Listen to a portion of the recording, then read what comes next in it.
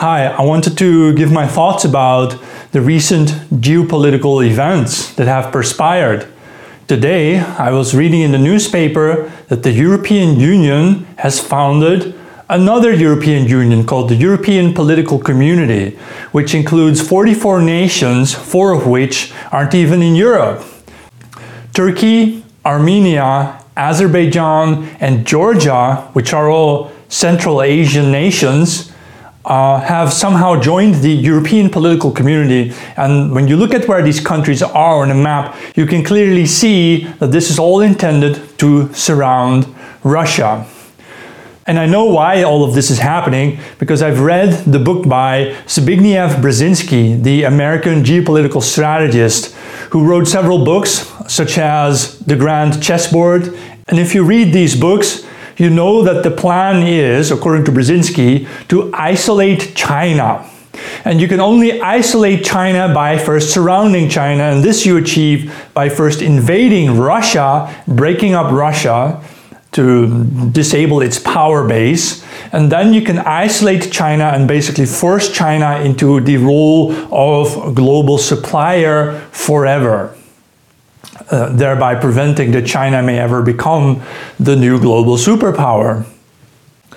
This is what everybody seems to think is going to happen. All the great minds, including, say, Ray Dalio, who wrote a book about this topic, and other people, they seem to believe that the greatest threat to the US power base is China, and in order to force China into a submissive role, we have to isolate China, and we achieve this by first plowing through Russia.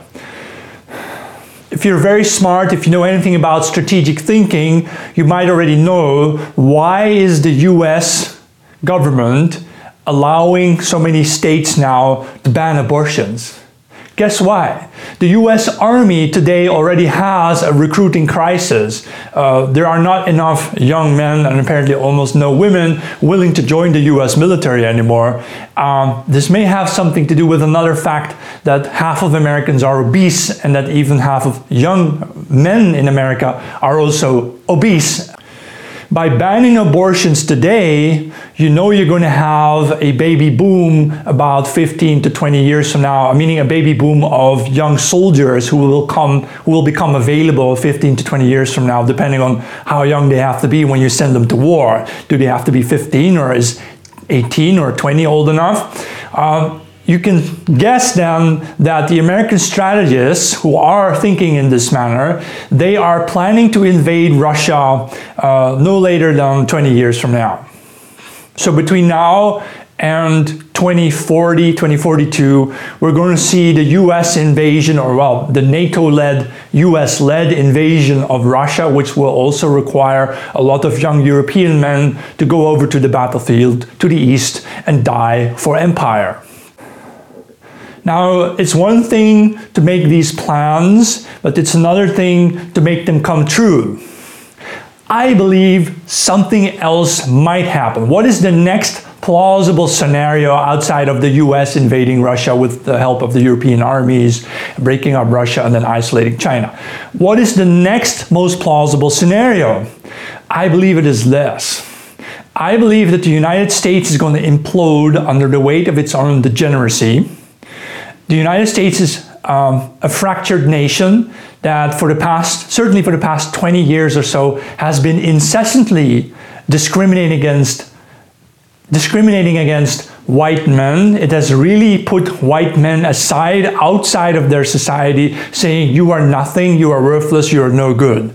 Now, you might want to do this to sever the white men of the US in order to then send them to war against Russia. Assuming those white men still care about your nation at all, right? There is, of course, the alternative possibility is that a large cohort of the white US males are going to turn against their own government and going to say, we've had enough of this incessant pestering and discrimination against us. But the much bigger issue here, the greater undercurrent here, is that we are literally back in the age before World War I. We are back in the age of Otto von Bismarck, the German unifier who united all the separate German states into one Germany as we know it today.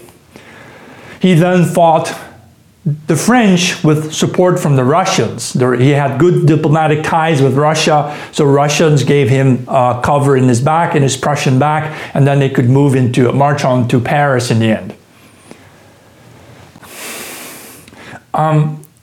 To see the bigger picture here, you have to see the British Empire on one side in the west controlling the Atlantic Ocean, the Atlanticists as we call them, and on the other side you have the former Russian Empire controlling the heartland, or what is called the heartland. This is the heart of the Eurasian continent that spans from Ireland to Vladivostok or to Japan and so on. Europe, especially Germany, as still Europe's most powerful economy, play a very special role in this, a role that von Bismarck understood very well. Namely, Germany can make the difference. If German economy allies with Russia, it could destroy the British Empire. But if the British Empire manages to somehow sabotage the German industry, and thereby also cutting off income to the Russian Empire, then the British Empire might successfully march onto Moscow and take the heartland and then isolate China. We are still stuck in these almost childish war games over global power. Who will win the world? Who will rule the world? And the game is being played between the former British Empire, which is now what we might call the Anglo-American sphere or the Atlantic sphere, which includes Western Europe, because after World War II, Western Europe was colonized by the US and so on. Eastern Europe was colonized by the Russians for a while, but then Eastern Europe was liberated again and joined the European Union. But the European Union then now finds itself at the heart of this conflict, and it is very clear that the European Union has already decided to side with the US Anglo-Empire, the American Empire. Mind you, a lot of US citizens, if you tell them they're living in a US empire, they'll laugh at you because they're not even aware of the fact that their nation isn't a nation anymore. Their nation is an empire, right?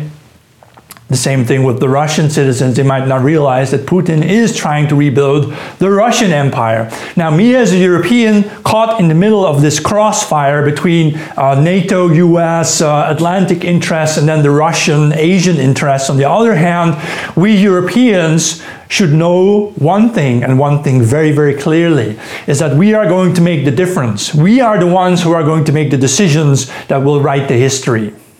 Because we can either have diplomatic ties with Russia for their resources and crush the Anglo-Empire, or we're going to side with the American, British, NATO and then try to invade Russia and then isolate China.